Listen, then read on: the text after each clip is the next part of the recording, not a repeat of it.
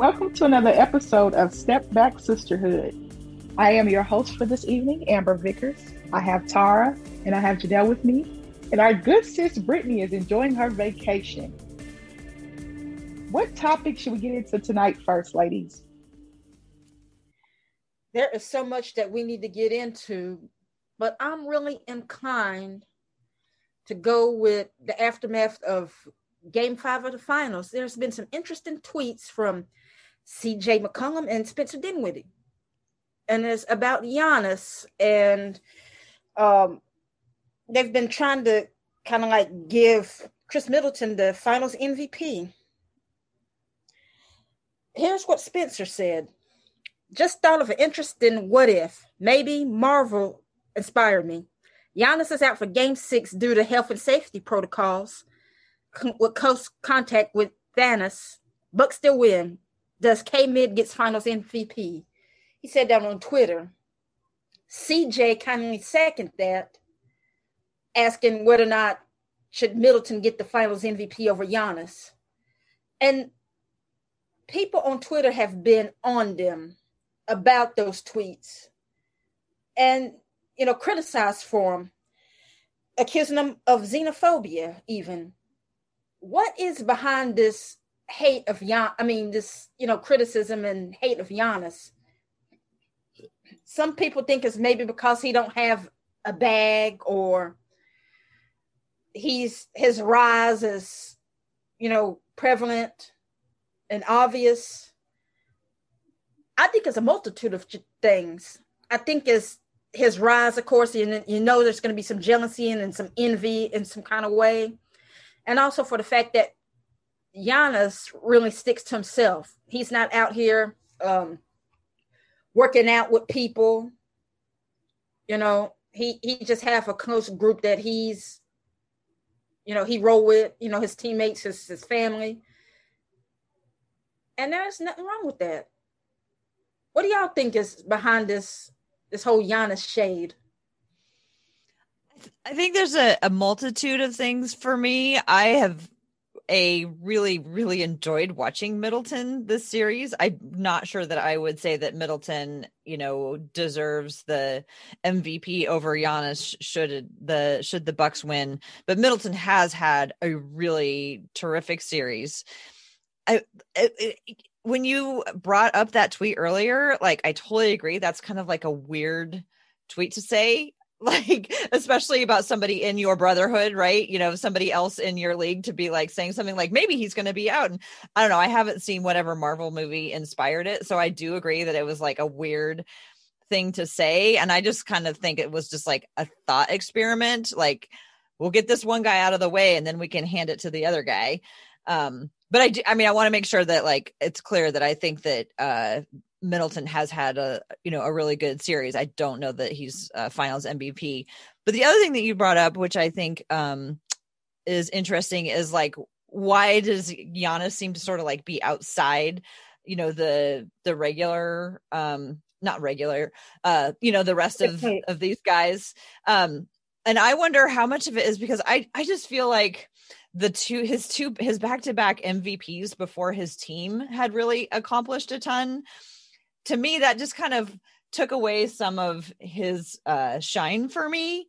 Like, I just was like, I feel like they just sort of handed it to him. Like, I understand that he's really good, but before his team had gone like all the way to the finals, I feel like it was, they like latched onto, like, as soon as Giannis was like a low draft pick, and that was super exciting that somebody who was picked so late in the draft would have like so much success just a few years into his career and like be clearly way better than anybody thought. And then they like didn't even pause. They just like handed him the MVP. And so I just wonder if there's a little bit of, and I wouldn't say resentment. I don't know how much these guys resent each other, but just like a little bit of lingering feelings about that. I think you may be right. I mean, you can probably say resentment, because Harden said the quiet part out loud about, they think all Giannis can do is run and dunk. But if that gets you wins, that's all you need. Would you have that same energy for Shaq? You know what I mean? There's plenty of people that doesn't have the finesse and the skill but got the job done and won, you know. And I'm also thinking that, you know, it is a bit of resentment, and I don't even think it's xenophobia, because they don't have the same energy for Luka. They don't have the same energy for Jokic either, and they're foreign players. So I don't think it's that. I think it's just basic run-of-the-mill, petty jealousy. They've done the same thing with Steph. They've done the same thing with Kobe. It's a weird dynamic in the league, you know. So, you know, some player, you know, they gravitate to each other, and there's some players that's kind of outside of that, and the others let it be known. And there's just some things you don't type.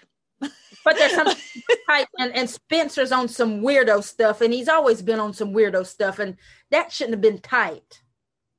And even God forbid that happened to Giannis, that still doesn't negate the fact that he had 40 on back-to-back nights. That still doesn't negate the fact that he had that block. You know what I mean? If Giannis was out for game 6 and the Bucks still win, he's still getting that Russell trophy. I don't understand the dislike for Giannis either. I do think he's an athlete we haven't seen before. I do think that when you look back at the 2015 draft, you scratch your head a lot about that draft, right? I think that's the draft Anthony Bennett went number 1 overall, correct? The Cleveland Cavaliers. Yeah. Okay. Giannis goes 7th or 15th? I think it's 15th. He wasn't 2nd. Or okay. 4th, something like that. Okay. So you're looking at Giannis, and his rise has been very different than other people. I'm going to read his book. I'm going to listen to it on Audible. A guy that I work with on Unwrapped Sports Network actually interviewed the young lady that wrote that book about him. He interviewed her on Thursday. So I watched his interview on YouTube. Aaron Washington, Business Casual Basketball. He has a podcast. I'll send it to you ladies because he was able to interview her on Thursday. Miriam is a dope writer. Her name is Miriam Fader. Yes. And I was like, wow. But I loved Giannis. I fell in love with Giannis probably, I want to say 4 years ago. 4 years ago, I was like, wow, he's skinny. Oh no, he's getting bigger. He's getting bigger. He's getting bigger, becoming more skilled. Now, there's things that Giannis needs to work on. We all know that. He knows that. The free throw thing, I think, is a mental block for him. I just honestly think that. The same with Ben Simmons. Giannis was afraid to shoot the ball. He's no longer afraid to shoot the ball. Sometimes he takes those 3-point shots and we're like, why, Giannis? But he thinks about it before he takes them. Like sometimes he'll think about like, should I take it? And then Giannis will be like, well, you know what? I'm going to take it.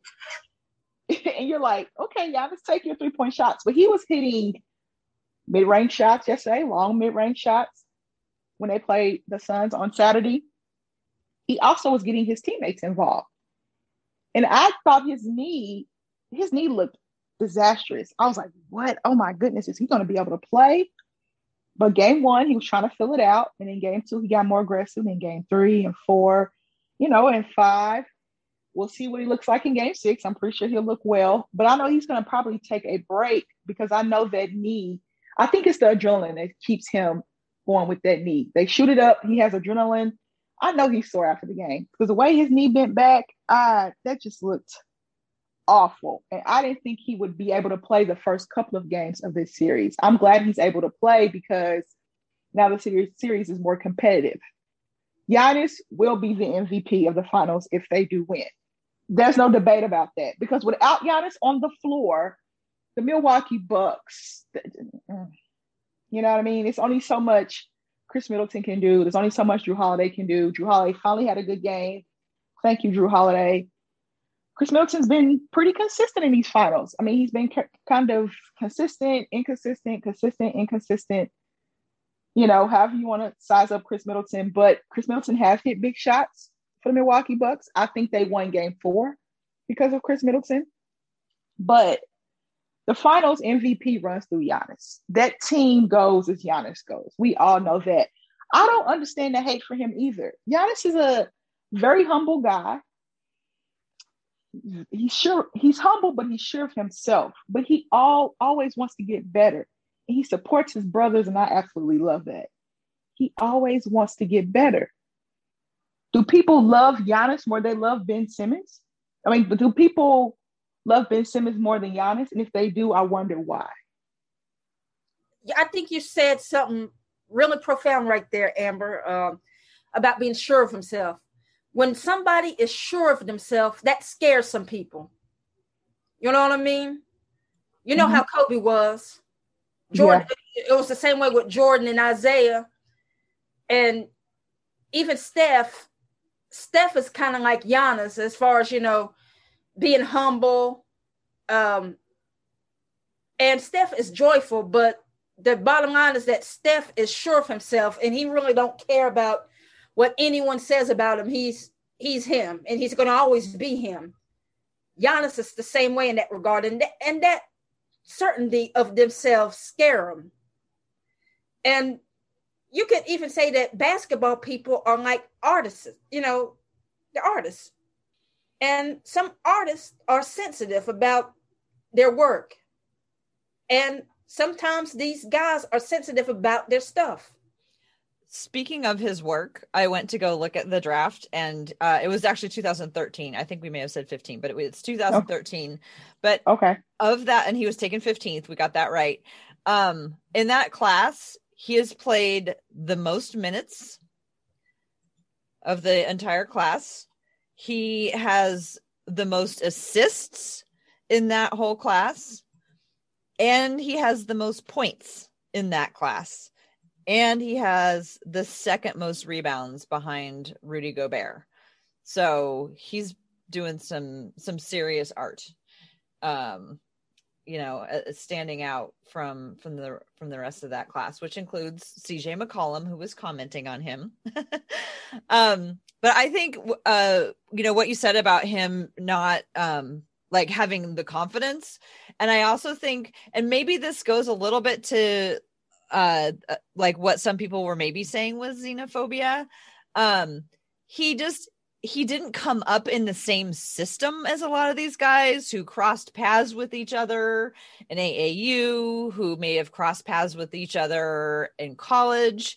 So he kind of came up outside of the system because he's not from the US. And so he's really tight with his very close family. And that's like one of the things that Mirren talks about in the articles about him. So maybe that's one of the reasons that it seems like he kind of stands apart from the rest of the group, is that he didn't grow up in the same system, having come from somewhere else. And so he didn't really need them like in AAU and college or whatever.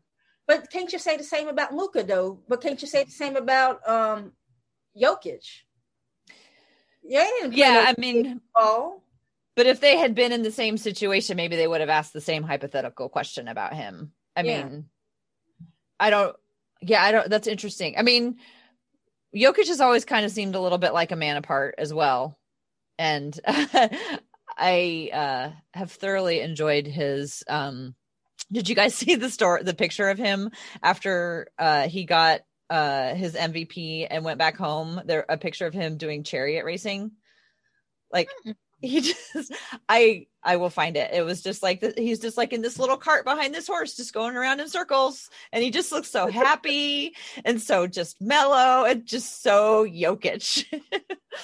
But sometimes these guys, because they've been around each other, been playing against each other, they've been in the same system for so long. Maybe just the players who played outside of that U.S. system just don't feel as involved. But that kind of brings up another topic that we might want to talk about today, and that is Team USA basketball. Yes. What in the world is happening? With them or the players specifically? I'm just kind of throwing it out there as a general topic. America or USA taking 2 losses right out the gate.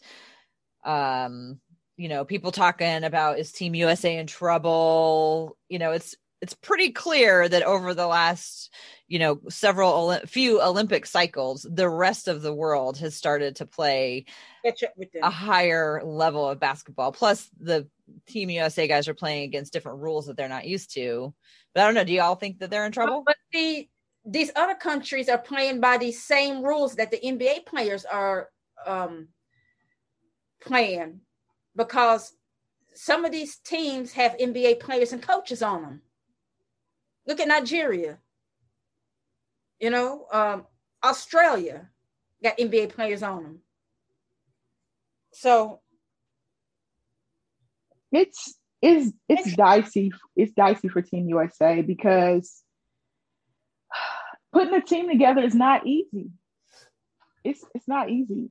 And you have to put a team together that has to figure out so little in so little time, right? They have a couple of exhibition games, couple of practices. Okay, we're going to go play against other countries. Like Janelle said, other countries have caught up or are starting to catch up because we're getting more foreign players. I talked about this with the WNBA as well. I'm waiting for the WNBA and foreign, international players to catch up, but it's starting to happen because you're seeing more foreign players drafted. For Team USA, though, I haven't been able to watch them. I'm not sure if I'm going to watch the Olympics. I'm going to try to, but I've been watching less TV here lately. And we're going to have a huge sports break. WNBA doesn't come back to August 12th. The NBA will be over next week. So it's like, okay, Amber, you're going to have something to watch, just at least a couple of hours a day. I'll probably turn it on and watch the men compete. I think Keldon Johnson and JaVale McGee got 2 spots for Bradley Beal and Kevin Love, if I'm thinking correctly. That's right. So, okay, we got some new blood. Now, how do you compete internationally? Who has international experience? Kevin Durant. I'm thinking about who's on Team USA right now. Katie has international experience. Draymond does. Carmelo Anthony's sitting right there. Why don't they pick him up? I mean, I think he wants to chill and drink his wine and, enjoy life. I mean, it's sort of a joke, but also they put Kevin Durant on the team or not Kevin Durant. I'm sorry, Kevin Love. And I was like, Carmelo Anthony's got, at least for Olympic basketball, he's got as much as Kevin Love does. More. I mean, people probably put, if you talk about top 5 Olympic players of all time, Carmelo Anthony's on there. For sure. By far. I mean, you know what I mean? Because of what he's done for Team USA basketball. But not very many of these guys have international experience. And international experience is very important. I'm eager to see how I think they play today, if I'm not mistaken. Don't they play today? They play Sunday, which is today. For us, it's Sunday, guys. But when you hear this podcast, it'll be next week. Well, sometime early this week. The women play Sunday, which is today for us as well. So I'm eager to see how they perform. I will probably watch it so I can look at it and kind of evaluate it. But can they win the gold medal? Yes. Now, what international teams can challenge them, in you guys' opinion? Have you guys watched international basketball? I know Australia will be good because, Patty Mills averages 40 a game for the Australian team. So I haven't watched enough, so I depend on whatever you would say. Australia seems reasonable. I've actually really enjoyed Nigeria because Alpha Rukaminu used to play for them both for the World Cup and for the Olympics. So he was one of my favorite Blazers. And so I've followed them for a while, and he's not playing with them anymore, but absolutely thrilled for them to get that win. That was just, I know it was exhibition, but just how much that must mean to them, as a unit, to know that they could go out and do that. I think that's exciting. But I'm also I'm worried about the fact that 3 of them are playing in the finals right now. And then they have people the roster just seems way too thin right now. And I feel like they should, I don't want Drew Holiday, Chris Middleton. If I'm Milwaukee, I don't want Drew Holiday, Chris Middleton, and who else? There's one more. Devin Booker, but he's playing for Phoenix. So. Right. Yeah. So if I wouldn't, well, for any of those teams, I would be like, you're going to go play. I don't know. It just seems to me like, we've already had these discussions about the shortened off season. So to go from playing the finals into the Olympics, which, like, I don't know. Originally we thought, or maybe some of us thought the Team USA was going to go over there and like blow everybody out. And if you're like Chris Middleton or Devin Booker, you like aren't going to have to like, play a ton or whatever. But also there's like traveling and going to Tokyo. I mean, that's like that's a big toll on your body especially after you've just played all this.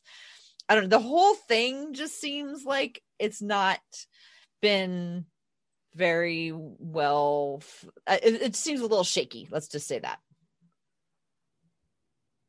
Oh yeah, I agree.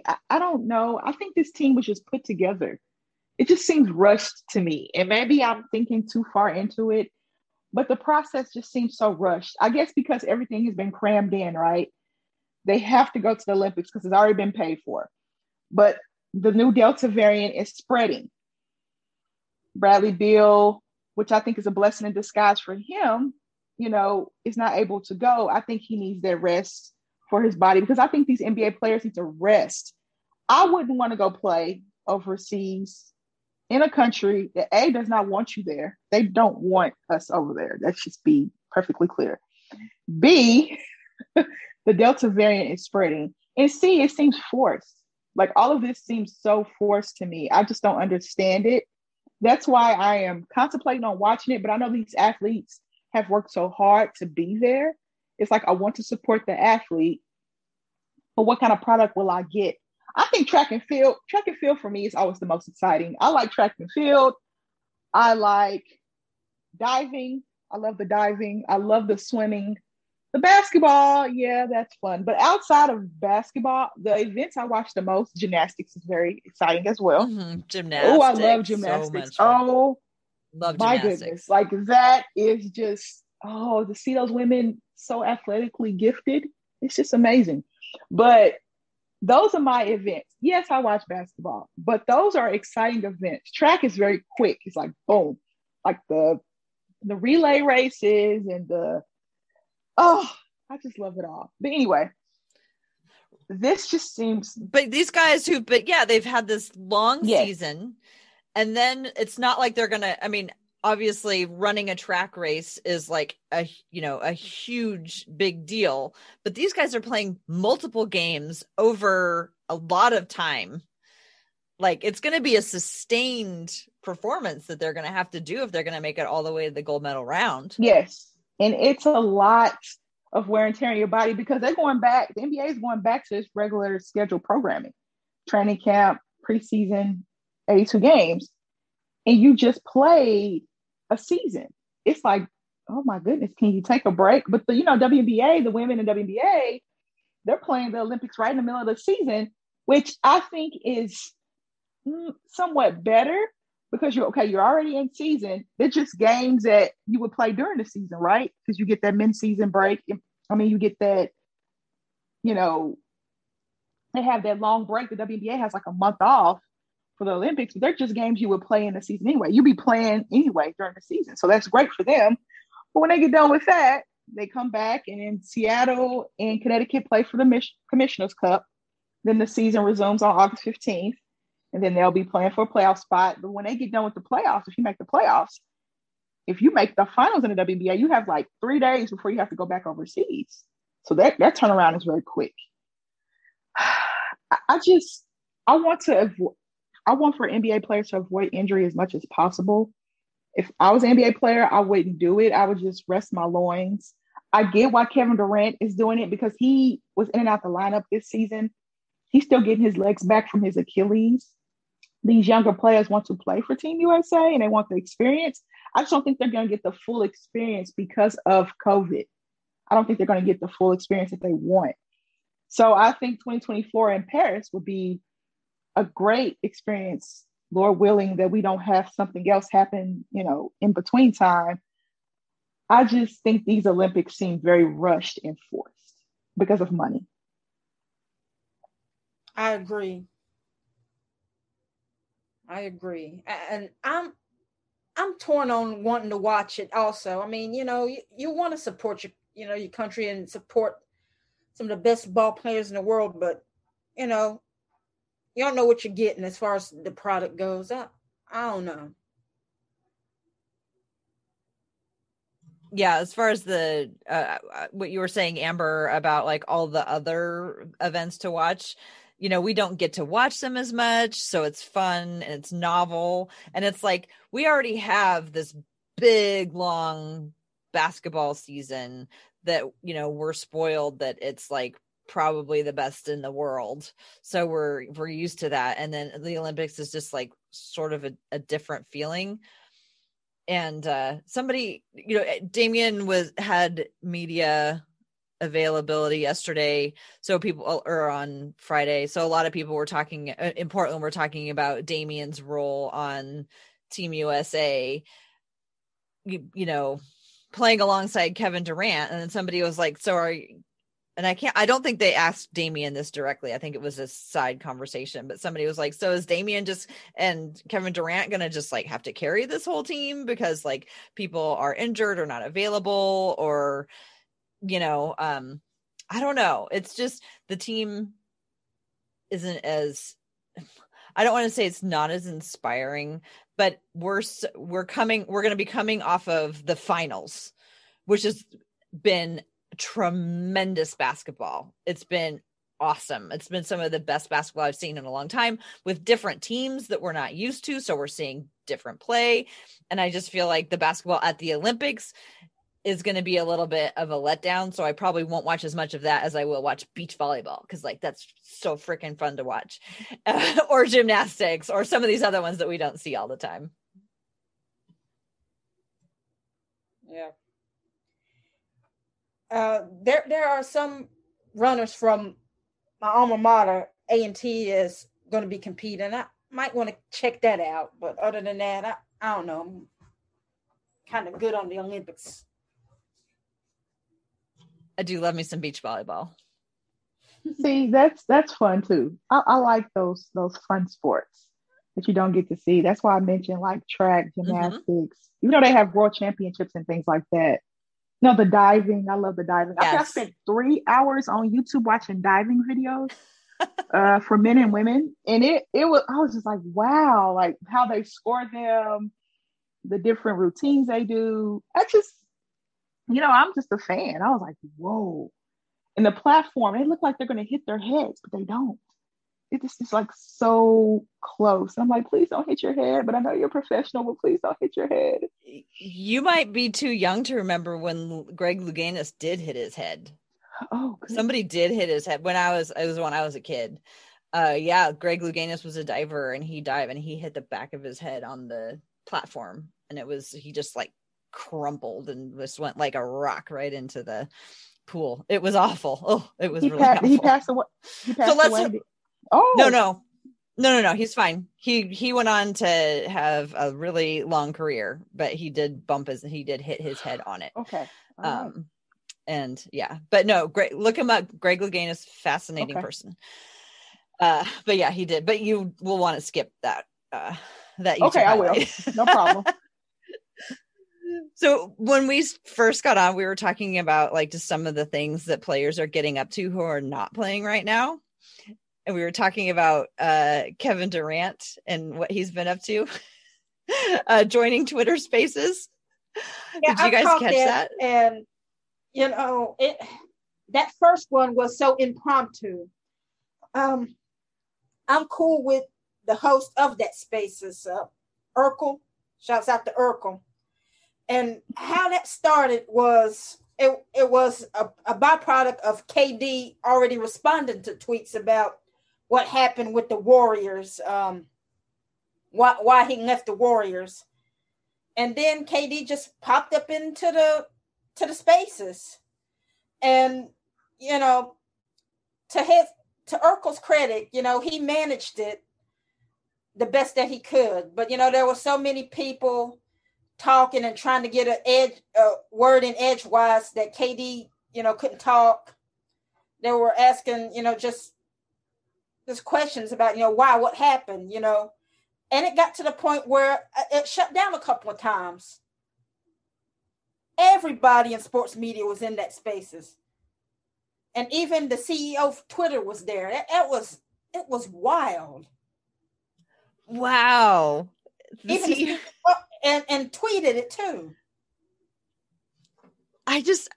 The more Kevin Durant does stuff like that, the more it just endears him to me, really, to tell you the truth. It really does. And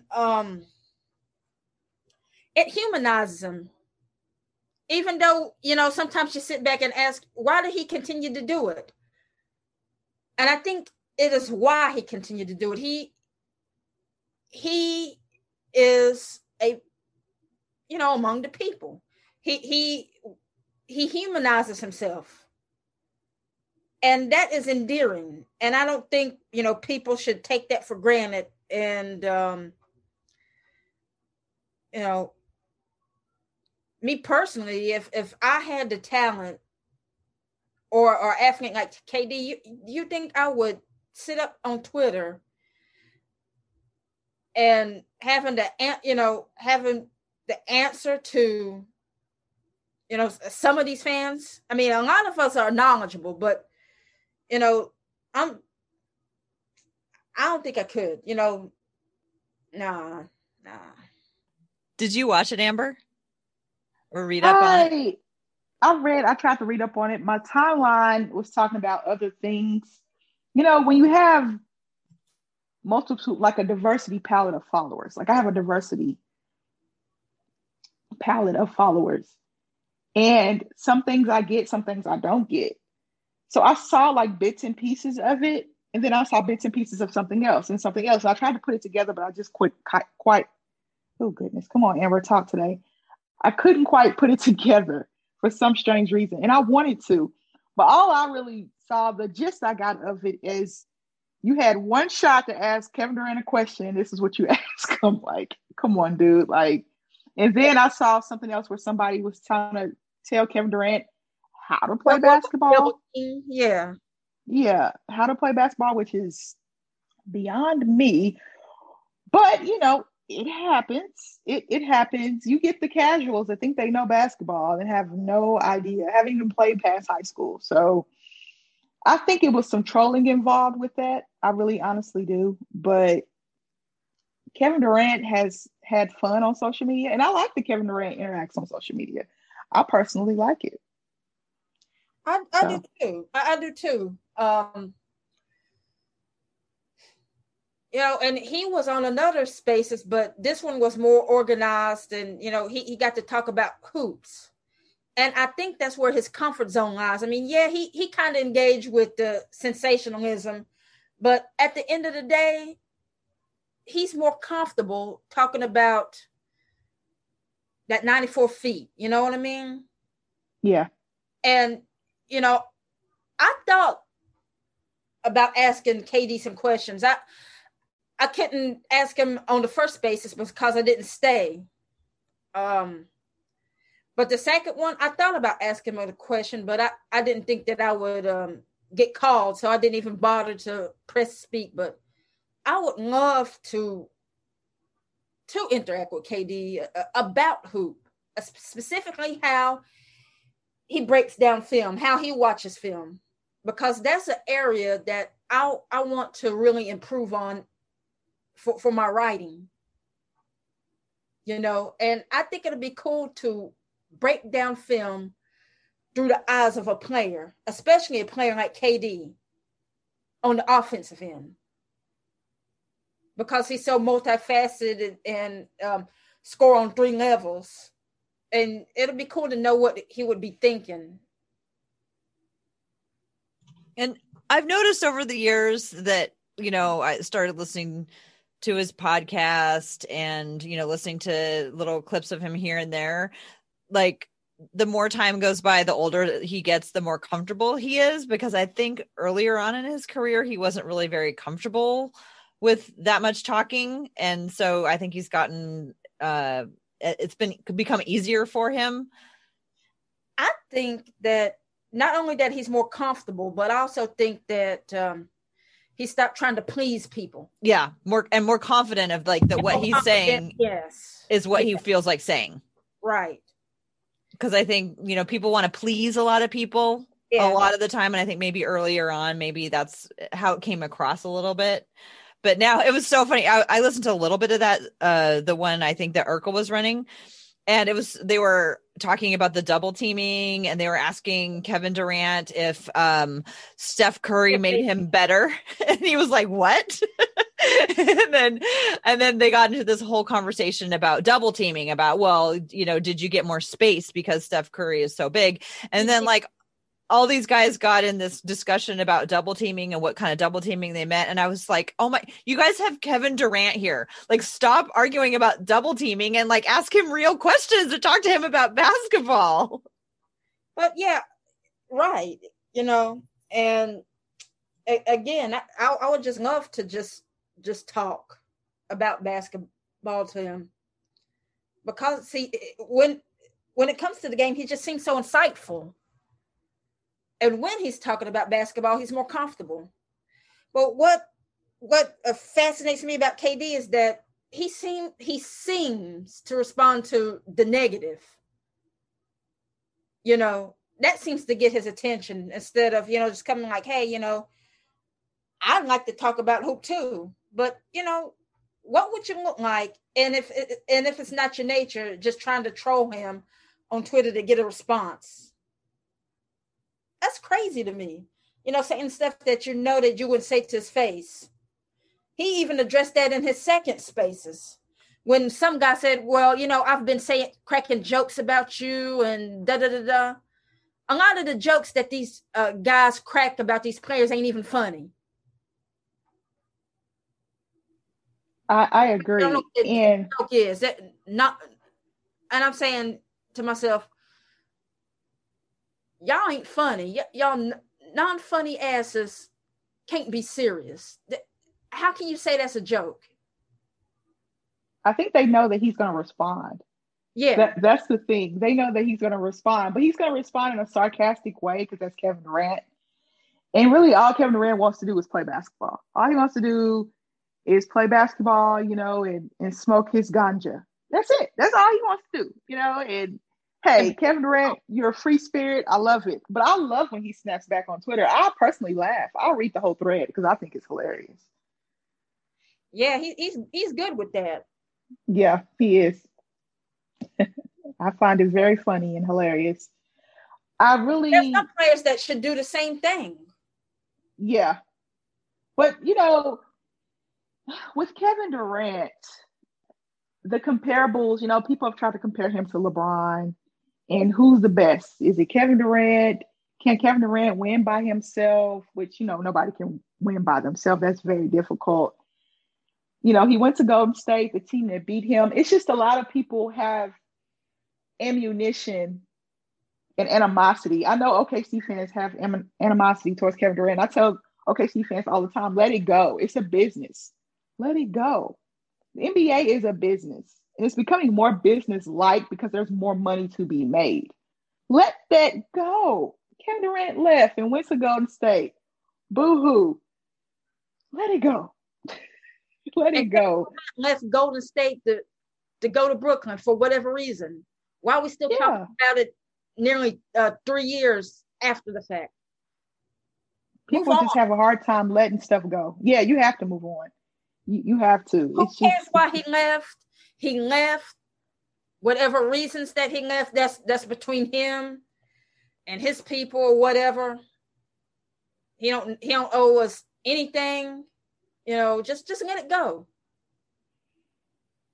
Humans hold on to things way too long, I think. You know, my dog will bump his head, just shake it off and forget about it. You know, a human will bump their head and it's kind of like a dramatic thing for 4 or 5 days. Yeah.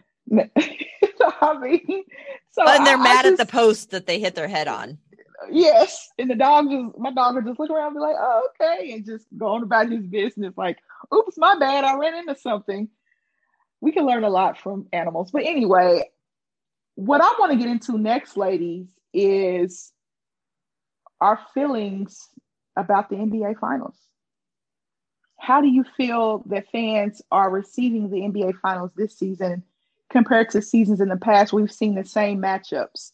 Are fans still liking the new matchup? Are they liking the new matchup? Or do they want to see, LeBron and Steph, those same old people in the finals? I personally like the new blood in the finals, but I want to hear what you ladies have to say about it. I'm enjoying the new blood in the finals. And, I see why people want, the LeBrons and the Stephs or what have you. But this final separate who was really hardcore fans and who's more of the casuals. And, the casuals, some of them, maybe this series might draw them in. And that would be good for the league. I agree. This has been a tremendous series. The basketball has been fun. And the last like 2 times that we've recorded, I think I've complained about how boring the Bucks are to watch. So I don't know if it's because of this particular matchup or if the Bucks have changed something, but I suddenly am finding them fascinating to watch. And this whole time I've been saying that I didn't think that the Suns had what it took to make it all the way, and boy was I wrong about that. We're seeing different styles of play, and I'm like noticing like in my feed a lot of people saying like, this is fantastic, this is like great basketball. And I think to your point, Janelle, I think people who are not as long time or as diehard are watching this going, oh wow, this game is really fun and exciting. These like we've had to sit through so many like lopsided games both this year and then in other in past series, but this has not been that. This has been like somebody gets down by 15-20 points, the game is not over, that it is still going to go. It's been really fun. Yes, and I thought the Bucks, but see, I still think the Bucks don't really make adjustments until the last minute. It seems like to me. And I'm just really impressed by their resiliency despite whatever Coach Bud is on. They're a really deep team when you really look at them. Well, and we've talked about Middleton and Giannis, but Holiday, yes, he's been amazing. On Twitter, I post this question: who are the X factors? Is it Jrue Holiday? Is it Middleton, or is it somebody else? Some people said Jrue, some people said Middleton, and some people said Pat Connaughton, and Portis. Former Blazer great Pat Connaughton, yeah. I will just say. So I think there's multiple X factors. Jrue Holiday for his defense on CP3 and his defense period. Middleton for him coming up big offensively in certain pockets of the game. Connaughton for his threes off the bench and his rebounding. Portis for his energy off the bench. There's multiple X factors, and they are blending together. And right now, they're on the verge of a championship because of that. I was wrong about Holiday because, in the past, he wasn't as aggressive on offense in the past. He's not known as a defensive player. He had his aggressive moments on offense, but in the past, that was who he was. But he's more aggressive on offense, and I like it. The Bucks need that. They need this version of Jrue Holiday. PJ Tucker has been a very valuable piece for them as well, even though, Devin Booker's lighted him up, but it's Devin Booker, and he's figured PJ Tucker out, I think. But PJ Tucker is still an important piece to that team. You don't win that Brooklyn series without PJ Tucker. Mm-mm. You don't. You don't win that Brooklyn series without Jrue Holiday either. So those 2 acquisitions were huge for Milwaukee. So I was wrong about that. I always admit when I'm wrong. Giannis is going to be Giannis. We just have to throw him out. He's going to be Giannis. Chris Middleton has had an up and down playoffs, but in this series, he's been very consistent. Very consistent. They don't win game 4 without Chris Middleton. They do not win game 4 without Chris Middleton. And if they don't win game 4, I think the Suns win game 5. The Suns let game 5 slip away from them. I think they're going to regret that. I think they're going to regret game 4 and regret game 5. Is this finals over? No. Can the Suns win in Milwaukee? Sure they can. Sure they can. Does CP3 need to have a better games? Yes, he does. Devin Booker did well. DeAndre Ayton needs to step up. Jay Crowder's played well. Cam Johnson needs to see more minutes, in my opinion. He needs more shots because Cam Johnson seems like he can't miss. Mikal Bridges, I want to see him get more involved because when they were winning, those guys were getting more shots and they were more involved. This ISO ball, I'm not too fond of. I like the Phoenix Suns when they were moving the ball. That's when they were winning. That's how they built their lead in the first quarter. They were moving the ball. Then all of a sudden, the ball kind of stopped. And I didn't like that. I don't think Monty liked that either. And I think when they go back and watch the film, they'll see, okay, we weren't moving the ball. We weren't making the Bucks move on defense.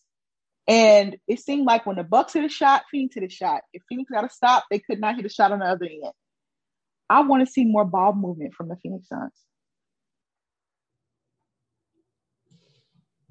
So y'all are thinking that this is not over, right? That I think it could easily go 7. I think it could, because a part of me, the Chris Paul fan in me, wants it to go 7 because I don't want to see him lose in 6 to the Bucks, lose 4 in a row. That would look horrible, and I just think people would just dog him for that, especially since he did not have a good game 4. I think it was. Game 5, he was decent. He was decent in game 5. He wasn't giving you 30, but he gave you almost 20. He was okay in game 5. He missed some easy shots that he normally hits, but he hit some difficult shots as well. And he did bring them back in the fourth quarter. They just weren't able to get over that hump. They couldn't stop Middleton for some strange reason because Middleton was just hitting crazy shots. Like I said before, he stepped up a lot in this series. The Chris Paul fan in me wants us to go 7, and Chris Paul went in 7. So I think they could win game 6 since, Milwaukee got game 5 in Phoenix. I think they can get game 6. I do think that Milwaukee has all the momentum winning 3 in a row. I do think that, but I'm still a believer that Chris Paul can get him a ring because I think this is his best shot, honestly. Looking around the league, I think this is his best shot. Well, the Chris Paul cynic or critic in me want this over with. And I'm not saying that the Bucks have it in the bag yet because they can get cute and snack up. And they've been known to do that.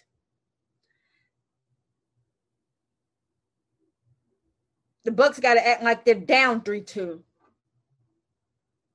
And keep that same energy like they did last night in game 5 when they came back. Because Phoenix had all the energy in the world and jumped that to a 16-point lead in the first quarter. And it wasn't sustainable. Bud made adjustments. And then it was off from there. I think they scored 70. Milwaukee scored 79 points after the second quarter or the first. Yeah, they did. It just seemed like Milwaukee could miss. And Phoenix hit great shots. They were going back and forth. But then Phoenix went on that drought. They were going back and forth. And you're like, okay, Phoenix, you got to get stops. You have to get stops because if you don't get stops, you're not going to be able to win this game. So they weren't able to get stops.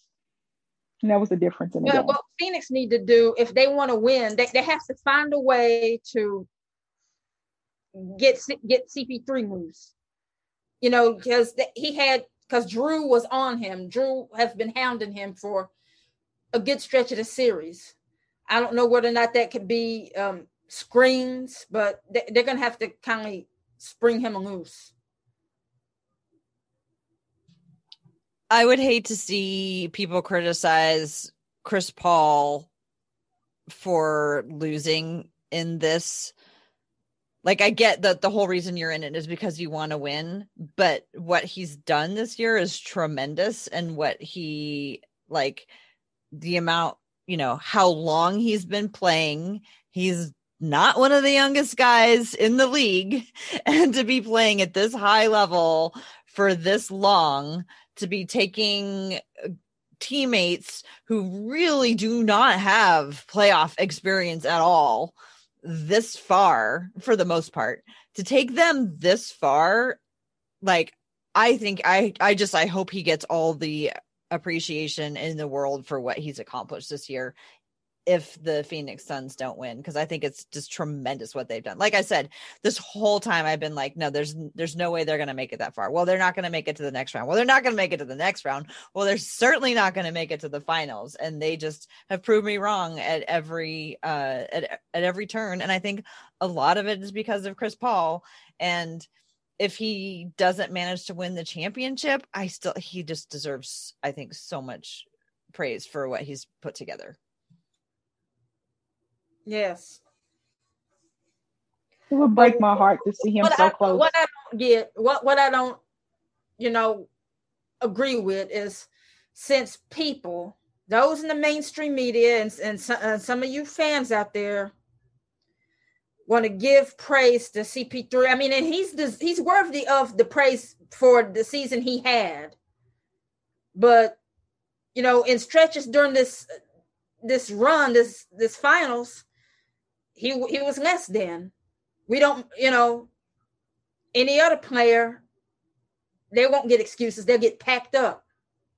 And if CP3 don't win, and he's still having, if he had like a bad game 6, I don't want to hear no excuses. I want y'all to keep that same energy that you have for everybody else.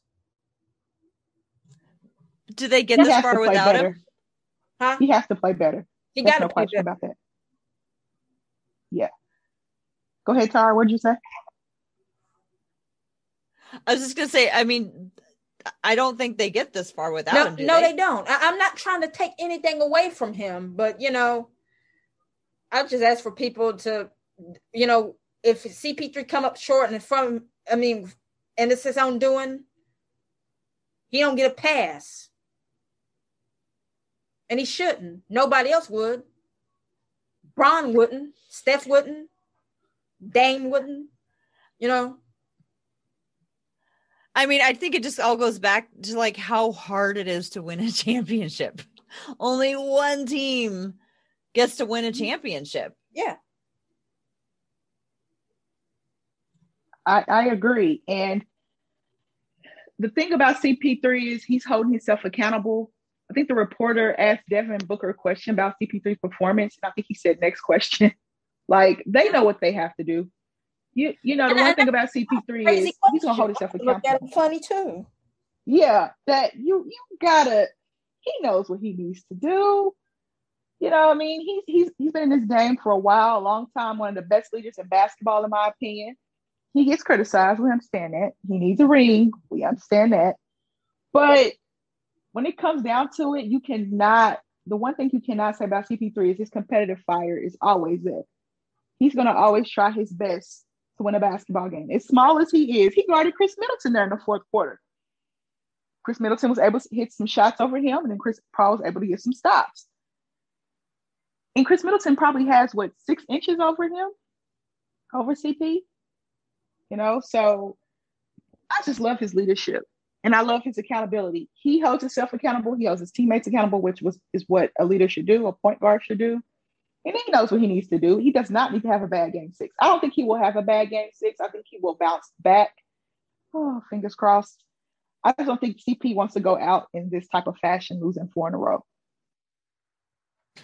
Yeah, and if he's, battling something that slows him down physically, he still has a tremendous mental capacity to change a game. You know what I mean? Like, he knows the game so well, and he knows what is happening. That I think that he can, how sometimes, like, if players don't have it and they just don't have it that night, they don't know what to do. They don't know how to make up for it. Like, if somebody's missing their shots and they don't know how to make up for it on the defensive end, I feel like Chris Paul knows what to do. Like, if his shot isn't falling, if something isn't working, he knows how to compensate in other ways. And I think maybe that's what you're getting at, Janelle. Like, he can't just be like, oh, I had a bad night. He needs to figure out all the other ways that he can contribute and make an impact if one thing isn't working. Is that kind of what you're getting to?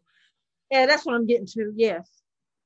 I mean, because he has been an elite point guard for a while, and those elite players, usually they figure it out. He needs to figure it out. If you want that ring, you need to figure it out, period. I think he will. The fan in me says he will. He will, Janelle. He'll figure it out. And I don't think Chris Paul wants to go out this way. I think, well, he's not going to retire, but I'm just saying he doesn't want to have a 2-0 lead and lose 4 in a row. That will leave a bad taste in his mouth. Yeah, it would. It should.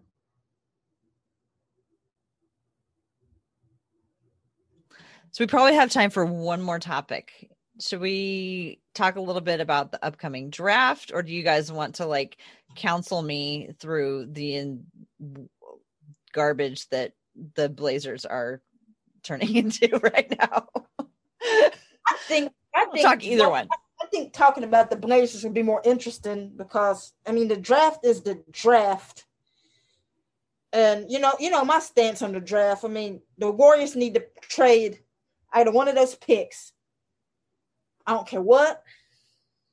But you can't rely on these rookies. I don't care how talented they are to really come in and make an immediate impact. The Warriors need some vets. I agree with that. I don't care about no potential. I'm like Draymond. I don't care about their potential. They need the help now. And I know the Warriors have hired Atkinson and a couple of developmental minded coaches, but that is for the people they already have, like Wiseman, like Jordan Poole, but they can't stand no more. We need a nice mix of veterans and younger guys. But that's just me. The only thing I'll say about the draft is I'm eager to see what OKC does with picks. I'm eager to see what they do with Kemba Walker. And I'm looking forward to draft night as an OKC Thunder fan. But I would want to know about how you feel about the Blazers, Tara, because goodness grief. So What's going on in Portland? What is going on in Portland, Tara? I don't know. I'm curious, like, what it looks like from the outside, because, as a Blazer fan, like the long and the short of it is that, recently rumors of Damian Lillard's satisfaction with the team are increasing to the point that on Friday there was, a sourced report quasi, that said that he was going to be asking for a trade within the next couple of days. So like from people outside of the Blazers, did you all think, oh, okay, here we go, Damian Lillard's going to ask for a trade? Or did you have like any skepticism about it? I had some skepticism about it because, when it comes to Dame, the only source that is reliable to me is Chris Haynes. If Chris didn't report it, then I can't really take too much stock into it. So I'm still skeptical. I'm with you, Janelle. I think Chris Haynes just has that inside, and then when he has it, then Shams has it, and Woj has it. Whichever of those three, right? Those three are probably the most reliable. I thought about retweeting it, but I didn't. I didn't retweet it. I was like, wait a minute, I need to hear this from Dame's mouth. And then I saw a report that Dame is going to talk about his future with the Trailblazers. I think it was Chris Haynes that said it. It was Chris.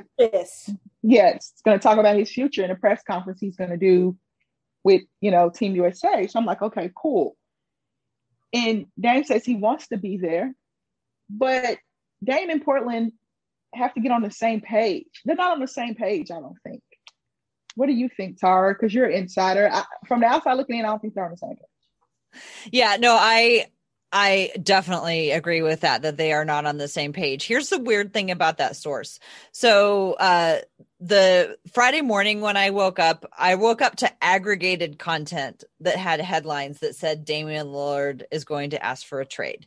So I was like, what is going on here? Is this just a continuation of things that have been reported before? Because, you know, it was Chris Haynes who said earlier that like Damian was closer than ever to that being at that point, but did not go so far as to say he was at that point. So I was like, okay, let's look and, you know, try to figure out what's going on here. So I clicked the link, you know, in the aggregated things that were all, you know, headline Damian is going to ask for a trade, and traced it back to Henry Abbott from True Hoop, who you probably, you know, have all heard about. And it's interesting because, you know, he is somebody who is from Portland and has been a Blazer fan as much as sports writers are a fan of any team. He's been around for a long time. He worked for ESPN for quite a while. And now he has, a Substack newsletter. So the thing that all of these aggregated reports were pointing back to was his newsletter. And the newsletter wasn't titled like, you know, Damian Lillard is like asking for a trade. It was something like, you know, here we are.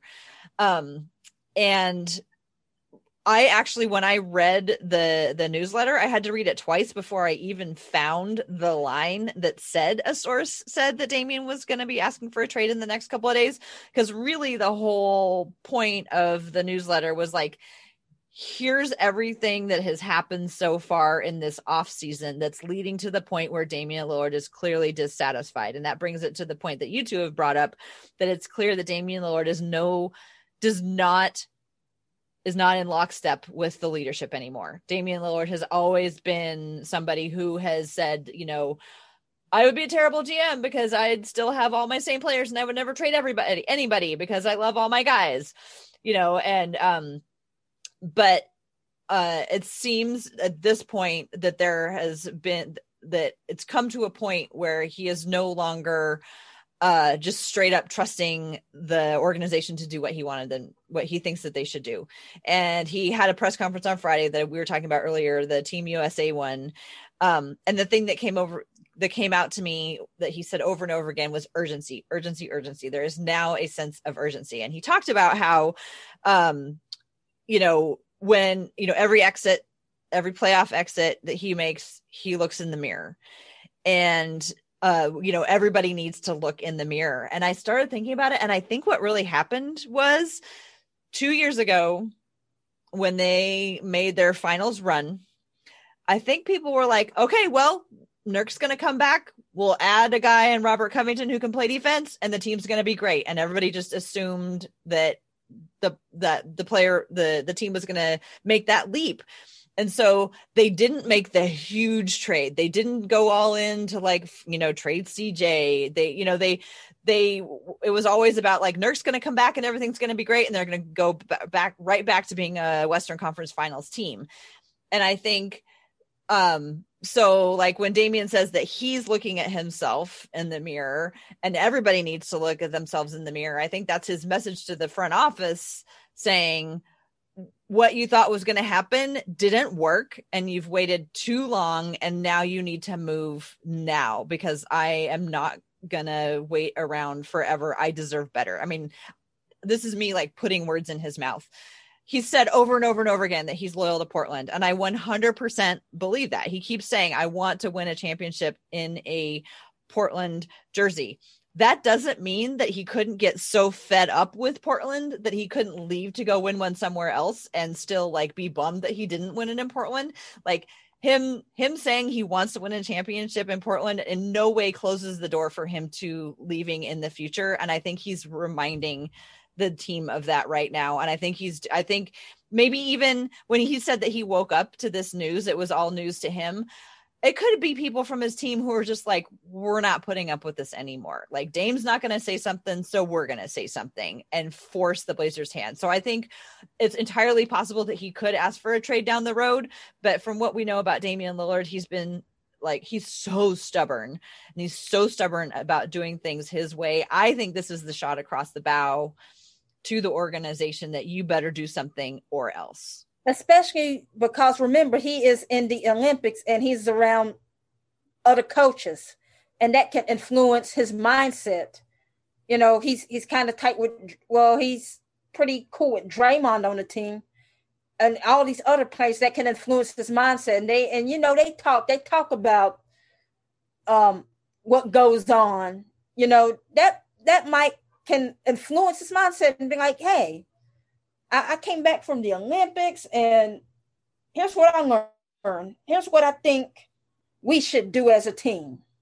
And yeah, and like for so many years, the general manager, Neil Olshey, has been telling us all how hard it is to get free agents to come to Portland. Everything is so hard. Everything is just so hard. And so we go, yeah, okay, we get it. It is hard. Like there's a lot of reasons not to come to Portland. Like we get that. And I know I, for one, have just sort of accepted that. And that's wrong. Like I shouldn't have the general manager of the team that I root for telling people around the league, oh, it's really hard to get people to come here. Like he should be out there like telling people how great it is to come to Portland. And instead he's having press conference after press conference telling us fans, we tried, but we just didn't. And meanwhile, as fans, we're looking around the league going, there's all kinds of trades going on. So, I think a lot of it is like, there's been a lot of people who this whole time have been vociferously blaming the GM. And I'll admit that I'm one of those people who's been late to that particular chorus. I've been drinking the Kool-Aid about like, yeah, it is hard. There's a lot going on. We don't know or whatever. And then I just started thinking like, that's no message that you want the GM to be sending to people. The GM is sending to the whole fan base, like how hard it is to get people to come here. And that's ridiculous. And then also, there's been all kinds of other things with like the coaching hiring process that the front office, they said that I don't know if this made it to the national level, but they said that they did this investigation, but they couldn't tell us what the investigation was because it was proprietary. So one of our local, public broadcasting station did their own investigation into the investigation and found out the Blazers really didn't do anything. And then they found out some other stuff about the guy that they quote unquote hired, who basically made a phone call to like the police station and also probably like interviewed the coach and was like, so what happened? Anyway, no investigation that they told us was going to happen had happened. So anyway, in Portland, everybody's super, super mad at management. And it looks like Damian Lillard has finally reached that point because all before this, they have been in lockstep. And with things being leaked, whether or not through Chris Haynes or through this other source, it tells me that Damian, who keeps things very buttoned up and very close to his vest, has had it with what the organization has done, and he's giving them an opportunity to make it right. And boy, I hope that they make it right. Mm-hmm. So thank you for letting me get that off my chest. Who knows what's going to happen anymore? Yeah, I'll have to just sit back and watch because, again, like I said, with the Olympics, deals can be made, perspectives can change. Mm-hmm. And, it'll be interesting to hear about what Dame have learned from the experience. I think it's pivotal for him, actually. Yeah, I know that I feel bad because he's been he was really mad when he got cut by Team USA several years ago. And then like he didn't go the last time they were going to the World Cup. I can't remember too many other obligations or something like that. So he's been looking forward to this, which is why it's kind of a bummer that it seems like they're sort of like not going into the Olympics with the strongest position they've ever had. But I think you're right. We know that relationships get forged, in this thing. But the other thing that I'm kind of wondering what you guys think about this is that like lost in this whole discussion is it all centers on so much of it centers on the Blazers trading CJ.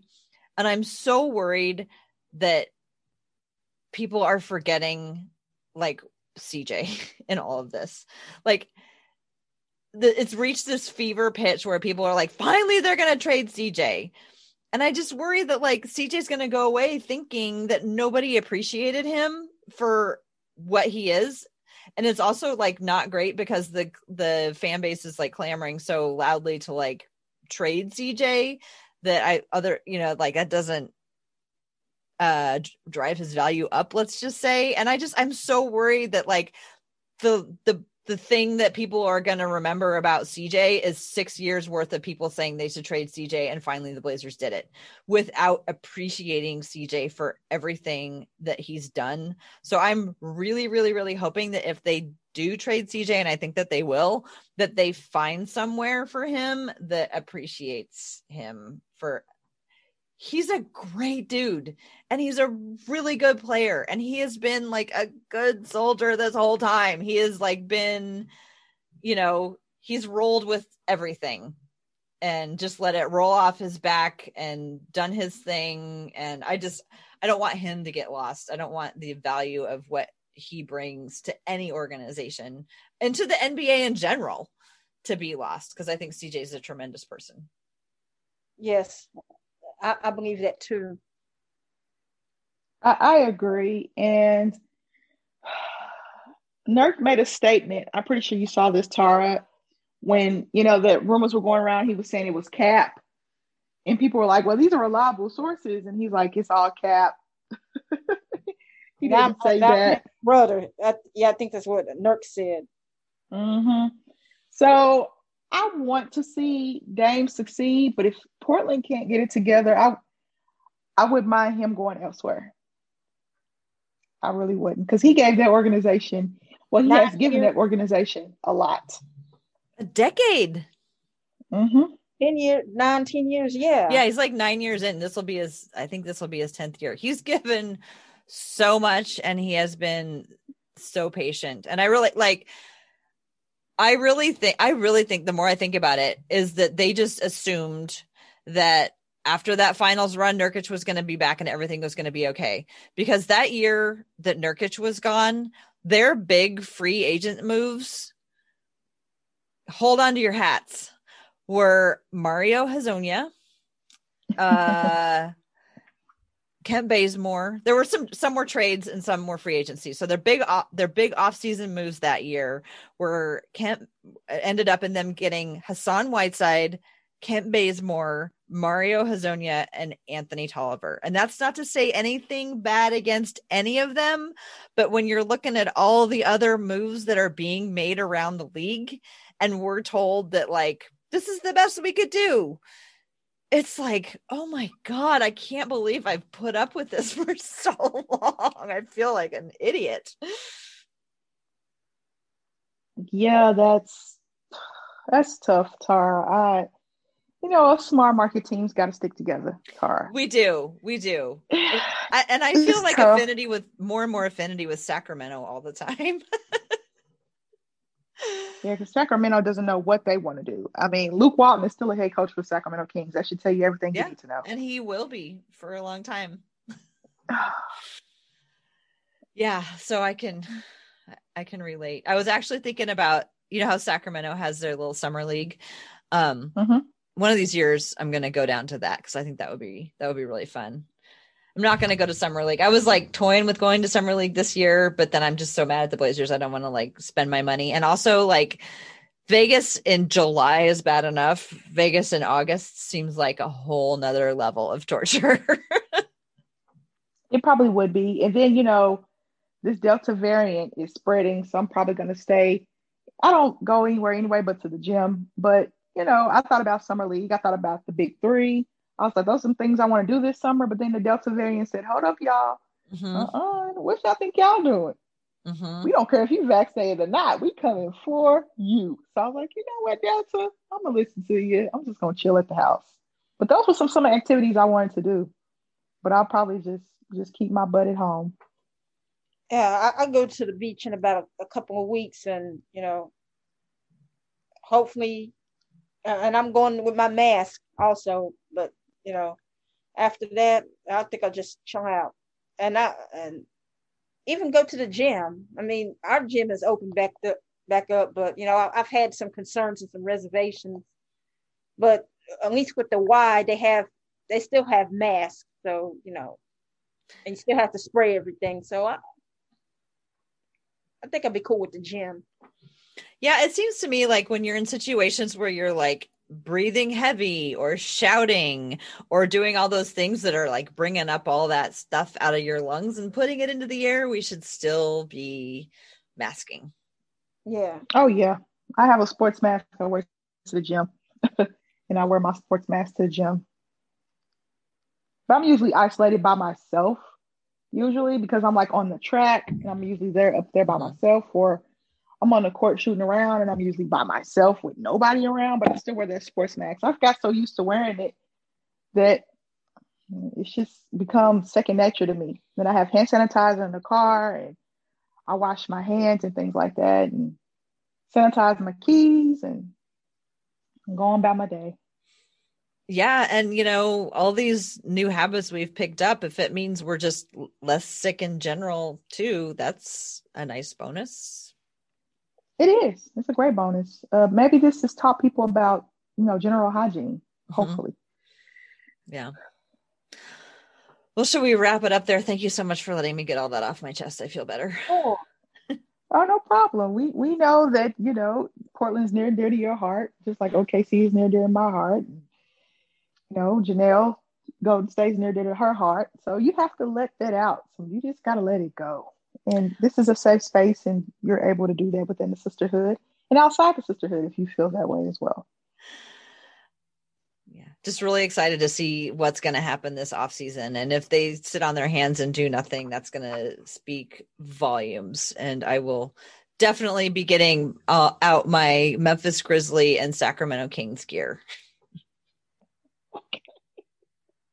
I know that's a strange combination. Very, but it's okay. All right. I guess that's it for us. We missed Britt. She's on vacation. Janelle and Tara will be on vacation next week. So we'll be coming back the week after that. And when we come back, the NBA draft will be already taking place. Yes, this is on the 29th. I'm looking at my calendar. So we will talk a little bit about the NBA draft and what the teams did. OKC has 3 picks in the first round. Golden State has 2 picks in the first round. How many picks does Portland have overall? 0. Okay. Sorry, did I yell that? 0. You hear the anger in her voice about the draft picks. But we appreciate you guys for tuning in. This will be out early next week. I'm assuming Tara will be editing, and this will be out early next week. I want Tara and Britt and Janelle to enjoy their vacations. And we will see you back here in 2 weeks. Thank you for joining the Step Back Sisterhood.